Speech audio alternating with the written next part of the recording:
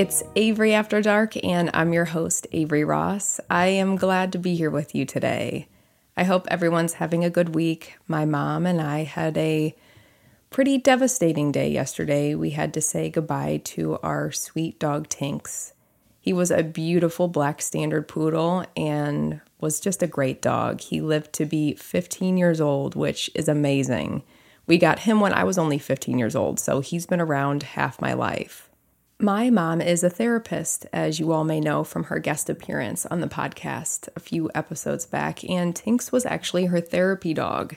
For years, she would take Tinks into the office with her for her sessions, and he helped a lot of people talk through some really rough times and conversations, and people really looked forward to seeing Tinks when they came in for their session.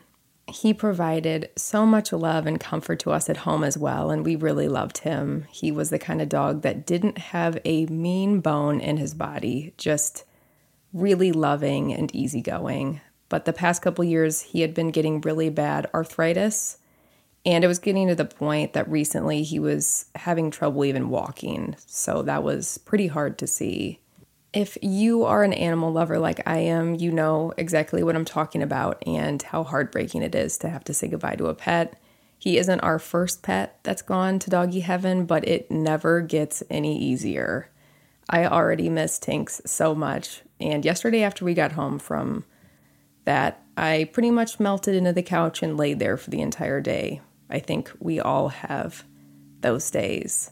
So today's case will be a really great distraction for me, and it's one that you all have actually requested I do a podcast on. And that is Miss Sherri Papini, the Gone Girl, Gone Wrong case. This was one of the first TikTok stories I posted that went viral. I think it has like 11 million views. And it's a pretty crazy story that we're watching unfold. It's a tale of lies, ex-boyfriends, and prepaid cell phones. A lot of you had a lot of questions about the case and what actually went down, so let's get into it. Sherri Louise Greff was born June 11th, 1982. Sherri met Keith Papini, and they married in October 2009. They had 2 children together, a son and a daughter. The couple and their kids lived in Redding, California, and by all accounts lived a fairly average, normal life. But it all came crumbling down on November 2nd, 2016.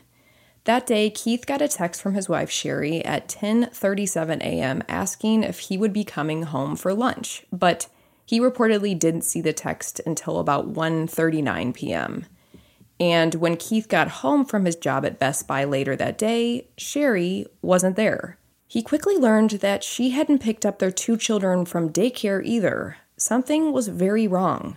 Keith would later tell the news, "On normal days, I would open the door and my family comes, runs, and gives me a hug." He cannot get a hold of Sherri. He got on his phone and used the Find a Phone app on their cell phones and found it led to an intersection near Sunrise Drive. This was about a mile away from their home. Keith drove to the spot and found only Sherri's phone with a clump of her hair. He reported her missing and showed detectives where he had found her belongings on that road. The clump of her hair really led police to believe that there was some kind of violent struggle. It appeared to investigators that she had perhaps been abducted while out on a run. And a search ensued. Teams scoured nearby woods and trails. They were looking at security footage from local businesses in hopes to get a tip on where Sherri could be. Her disappearance was on every major news network. What happened to this 34-year-old who family described as a quote-unquote supermom? Keith went on national news and said that Sherri was, quote, definitely taken against her will, and that she would never intentionally leave her kids. There was a $50,000 reward for any information leading to her whereabouts. As the search was on, and as it usually goes, some believed that Keith had something to do with it. Theories swirled about how and why he would have done this to Sherri. But friends and family stood behind Keith, and he remained completely cooperative during the entire investigation. He also had a solid alibi and passed a lie detector test. Police were also questioning if this was a voluntary or involuntary missing persons case. but Sherri's family insists that she would never, ever leave. She loved her life with her husband and that something horrible must have happened to her. Every day that passed with no sign of her, they feared the worst. It was during this time that there was a GoFundMe page set up to aid search and rescue efforts, and it gained more than $49,000 in donations. And then, in a shocking turn of events, 22 days after she went missing, at around 4:30 a.m. on Thanksgiving Day, Sherri reappears. A number of motorists had called 911 to report a woman running down the middle of Interstate 5 in Yolo County, California. This turned out to be Sherri Papini, and she was 146 miles south of where she disappeared. She was chained around her waist, her hair was cut haphazardly, she was emaciated, and had pretty bad injuries. She was picked up by police and taken to Woodland Hospital, where she underwent several physical examinations. She had a swollen nose, bruises on her face, rashes on her body, ligature marks, burns, and bruising. Her clothing was taken for testing in hopes to find who did this to her. Police made a public statement that Sherri was safe and had been found, and this is what Sherri said happened. According to a 55-page affidavit filed March 3rd, Sherri said she was out on a run on November 2nd when two Hispanic women driving a dark SUV forced her into their car at gunpoint. She said she didn't remember getting into the car, but woke up lying down in the back. Her hips were sore from being in one position, and she had a pillowcase over her head that smelled of laundry detergent. Sherri said for that 3 weeks, she was chained to a metal pole in a bedroom closet. She was forced to use a bucket of kitty litter as a toilet and could hear, quote, really annoying Mexican music playing around her. She said her captors mostly spoke Spanish, but she heard conversations about branding her for a potential buyer. When investigators heard this, they believe that maybe this was some kind of human trafficking situation. Sherri said that she attempted to escape multiple times, but was branded after her first attempt. She said that one of the captors was really mean and was the one who did all the terrible things to her. And the other captor was much nicer and younger. She was the one who ultimately released her, dropping her off near the side of the interstate near Woodland, California. So obviously, Sherri's family is relieved, and they welcome her back with open arms. In 2016, Keith talked with 2020 about her escape on that interstate and said, she screamed so much, she said she was coughing up blood from the screaming, trying to get someone to stop. Again, just another sign of how my wife is. She's so wonderful. Wonderful. Okay. 4 days after Sherri's found, she applies for the California Victim Compensation Board for financial assistance. You heard me right. 4 days later, people. She didn't waste any time, did she? In total, she received just over $30,000 from the Victims Compensation Board. With this, she paid for the ambulance bill, therapy sessions, and home improvements. It's at this point that Sherri's clothing that had been tested came back, and it came back with male DNA. Police do announce this publicly and said that this DNA did not match Keith to clear up any of those rumors. On June 22, 2017, she gave descriptions of the women captors for sketch artists, and wanted posters were heavily circulated, but police were having a hard time corroborating Sherri's claims. Years pass, and all investigators have are their hunches that something isn't quite right about this whole thing. During these years, Keith and Sherri would also call and notify police when Sherri recalled any new details about her captors. And there was still a $10,000 reward for any information that could ID these two women. So there isn't a rule book on how one should act after a kidnapping. But there are commonalities that police identify from victims in these kinds of situations. One of the biggest red flags was that supposedly Keith was much more proactive about finding these perpetrators than Sherri. It was really Keith that seemed to have that sense of urgency to get justice, and police thought that this was kind of suspicious. And it was also Keith doing a lot of the news interviews about the kidnapping, not Sherri, which, again, kind of strange. But like I said, all investigators had were these hunches that something was amiss. It wasn't until September 2019, police got a lead that an ex-boyfriend was maybe involved in this kidnapping. That male DNA that was found on Sherri's clothing was tested through CODIS, the DNA database. And in March 2020, investigators got a familial hit on that male DNA. The individual who pinged in the database had 2 sons. And who was one of these sons? Sherri Papini's ex-boyfriend, James Reyes. It's getting juicy.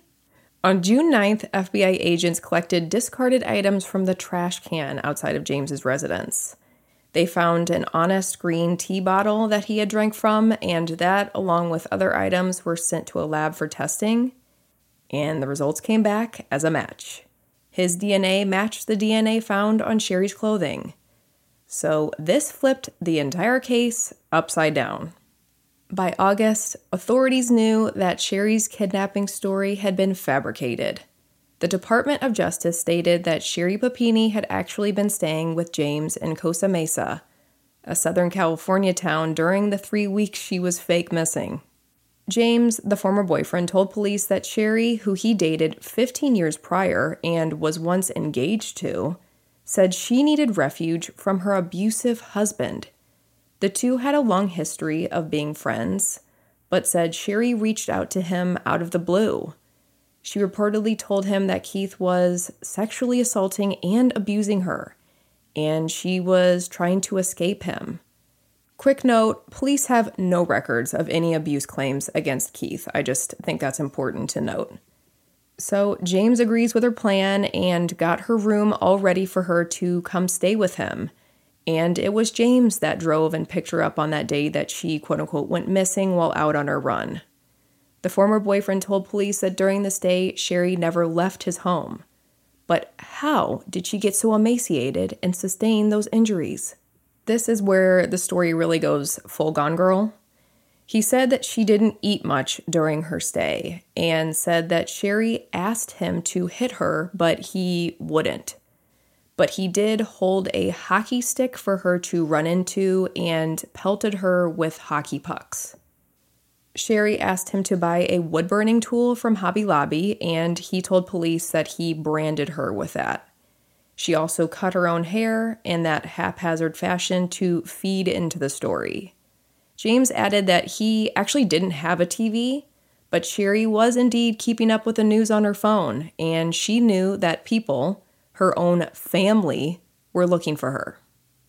James told police that after a while, she told him that she missed her kids and asked him to drive her back up to Northern California. On the way, she tossed the prepaid cell phone out the window. And to confirm all this, police combed through the two's phone records and found that she had been in contact with James as early as December 2015.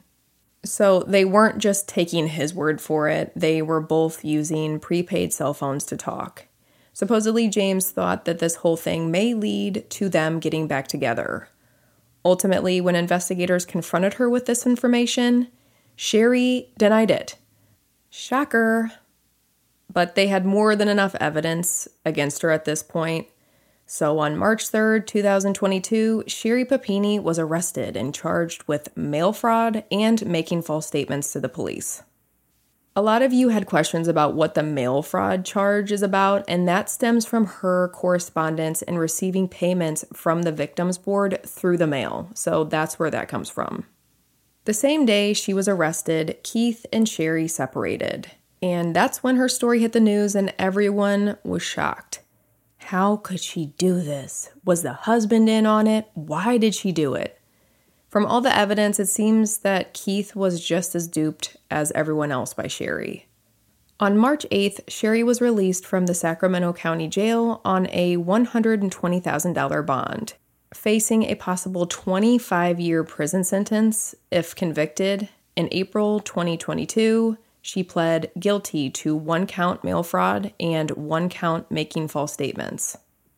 Just a few days later, Keith officially filed for divorce. Keith was granted custody of their kids through an emergency order. Sherri reportedly hasn't seen her kids since April 4th and apparently missed one of their scheduled visits.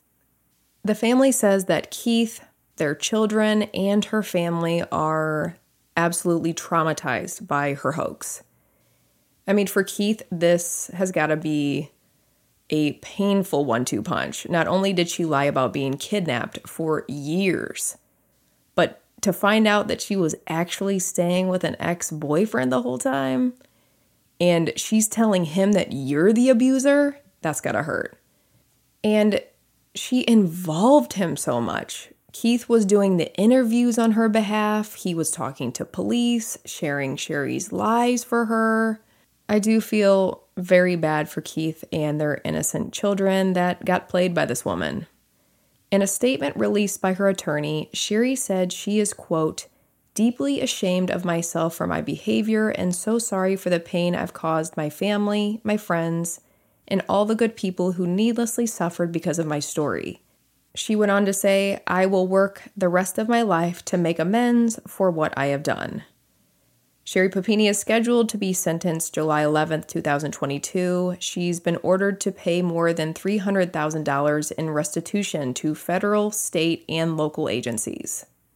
So, why would someone do this? After the story broke, another ex of Sherri's, a man named Sean Davari, told Inside Edition that he wasn't the least bit surprised to hear about Sherri's hoax. He said that she was a compulsive liar.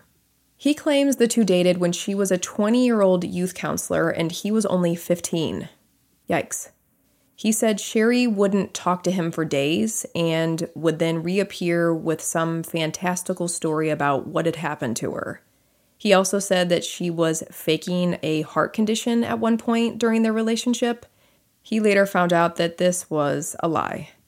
Davari told Inside Edition that he came forward to set the record straight that he wasn't the one to aid and hide Sherri. I hope Keith and their kids are able to heal and stabilize from all this as best as they can. Their children are now 9 and 7.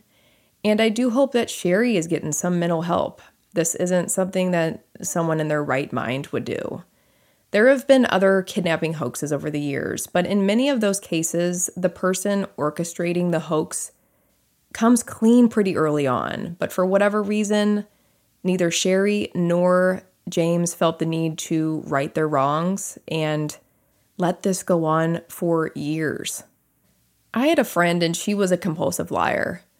I don't know if she was ever diagnosed with it or anything, but I felt like it always kind of stemmed from wanting attention because she would lie about the stupidest things.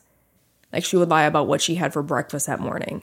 It was just like that kind of stuff where it was just like, it just becomes almost like their world. Like it's just one lie after another. And it's like, I don't even know if they know what the truth is anymore, which is very interesting from a psychology standpoint. This case is eerily similar to the Gone Girl book and movie, which is one of my favorites. Except, as I mentioned before, this case is reality, and there are young kids involved, which makes it so much worse. We will have to wait and see how she is sentenced next month, and it'll be interesting to see if Sherri ever does an interview or tell-all. It would be fascinating to hear what she has to say about the whole thing. But all in all, this is quite the case. As always, make sure you're following along with Avery After Dark on TikTok and YouTube, and share this podcast with your friends and family. I just want to say I really appreciate each and every one of you for your support, and I look forward to seeing you all next episode. Bye, guys.